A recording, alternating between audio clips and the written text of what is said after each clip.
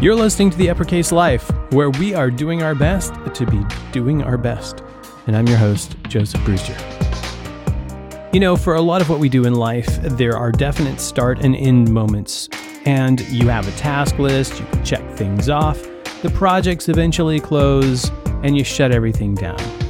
But then there are some really long-term endeavors. There are some big commitments that you make in life that may not have such a neat ending.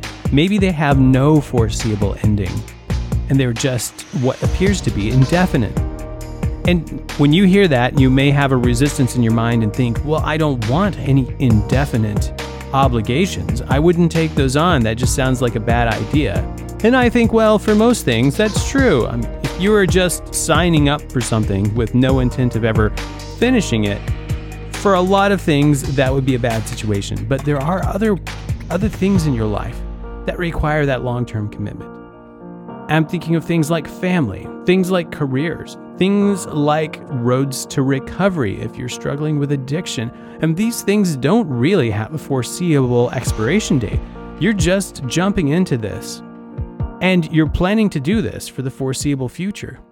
If you have ever stood at the altar and gotten married to a significant other, you probably made some sort of really long-term commitment. And I bet you didn't put a time on it, right? You probably didn't say, for the next 5 years at least, and then after that, we'll see. No, we commit to these things long-term, but then sometimes we get into them and we think, wow, forever is a long time. So how do you stay motivated? How do you stay every day really invested in enjoying long-term commitments?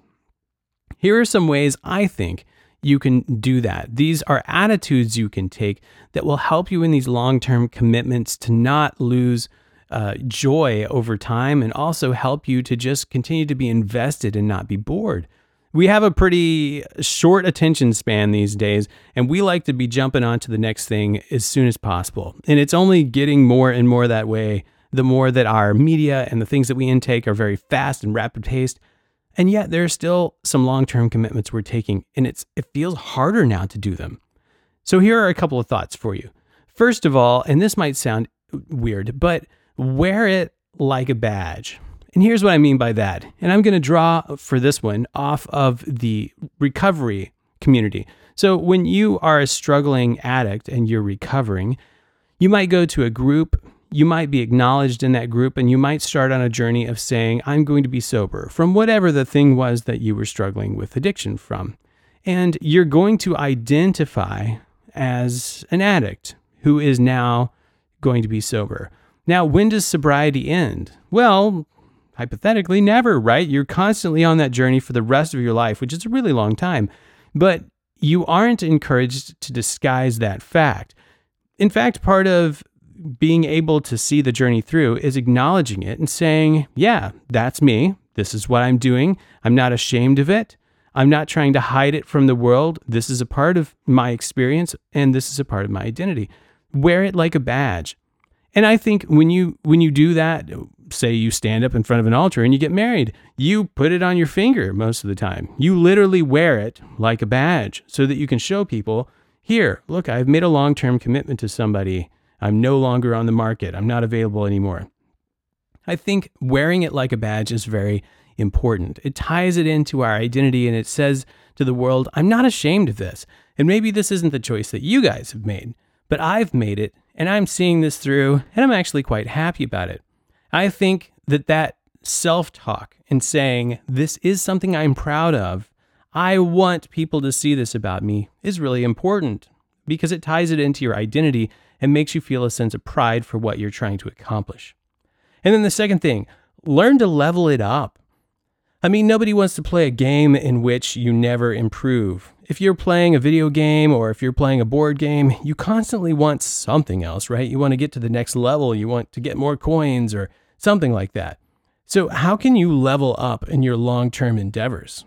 And I think this is where, in particular, when I think about marriage, this hits me. I think a lot of times people are trying to level it up to find a partner, and then they get married and they stop trying to level it up because they think, well, it's over. Game's over. But I think that what a sad way to look at your life, right? Like, game's not over. Now you got to level it up from here.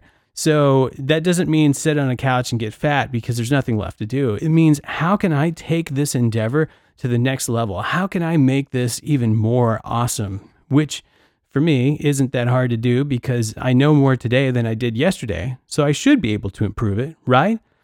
In what ways can you level up some of your long-term endeavors? Maybe in your career path. You're looking ahead and thinking, this career is going to see me through the rest of my life, perhaps. How can you learn a new skill? How can you take the skills you have to the next level? How can you use them creatively to enhance that vocational realm and just benefit everyone involved? Level it up. All right, number 3, recognize the mile markers. I've been on some really long road trips. We traveled a lot when I was a kid, and as a kid, you just think that the trip will never end. And there's that cliche of the kids always asking, how much longer? Are we there yet? And I think as a kid, I recall that we didn't have GPS, but my dad taught me how to read mile markers. And so if I knew where we were on the highway, I could calculate how far we'd already gone by the mile markers, and then I could see where we were to the next place that we were going. Now, the journey never really ends, right? You're always driving somewhere new the next day. But in this way, watching the mile markers, there's this sense of motion and movement. Well, I just sort of squished those two words together and it came out as motion. I'm going to use that. So you have motion and movement that you can sense by the mile markers, which is vital in a long-term endeavor. Because sometimes, man, you get on that highway and you're driving and you have 400 miles to go and it feels like hours have passed and all you see is the same highway. But if you're watching those mile markers, I'm a little further down this road. I am making progress, and that's really vital. So how can you look for mile markers in your long-term endeavors? And it might be different depending on what endeavor we're talking about.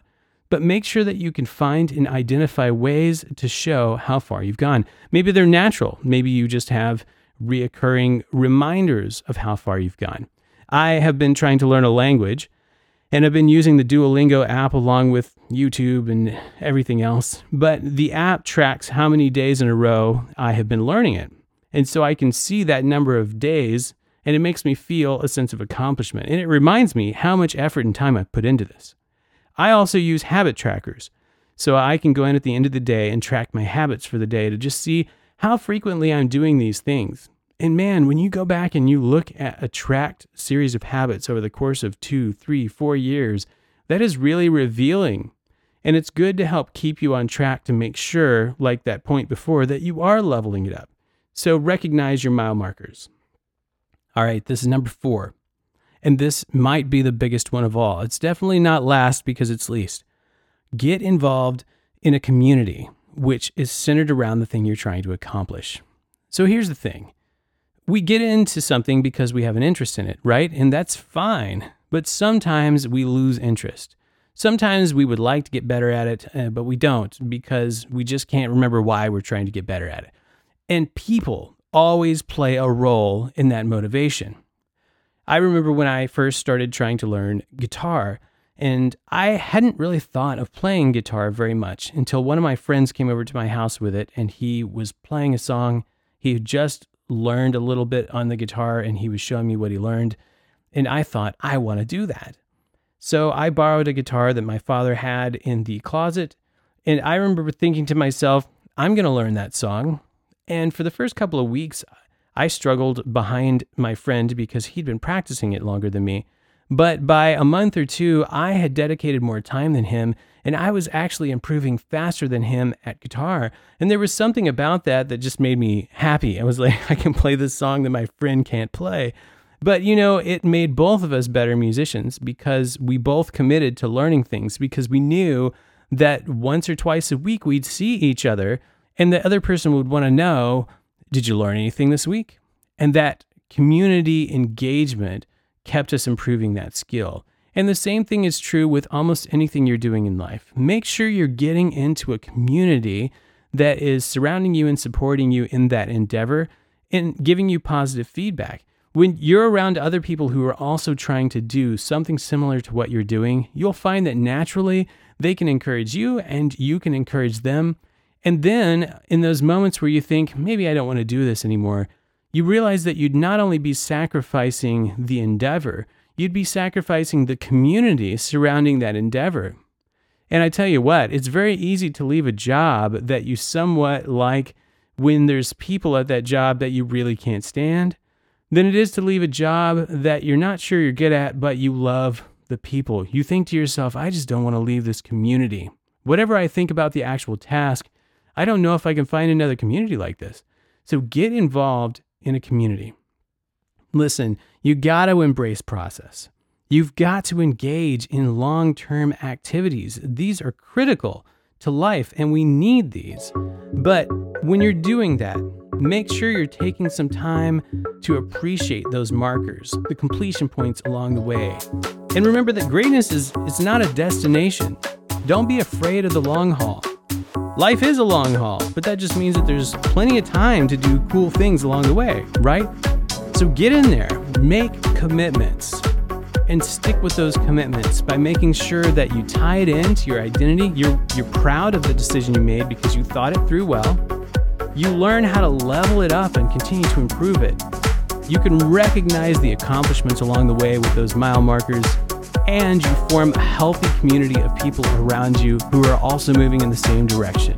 In this way, I think you can see through projects that are going to be 10, 20, 30 years down the road. You could do things you never thought possible if you can engage in this way. Thanks for joining us on the show today. I'd love to hear your feedback, your comments, or your questions, and you can email me at theuppercaselife@gmail.com. And if you enjoyed this, consider leaving us a good rating so other people can find it as well. And until next time, live like it matters.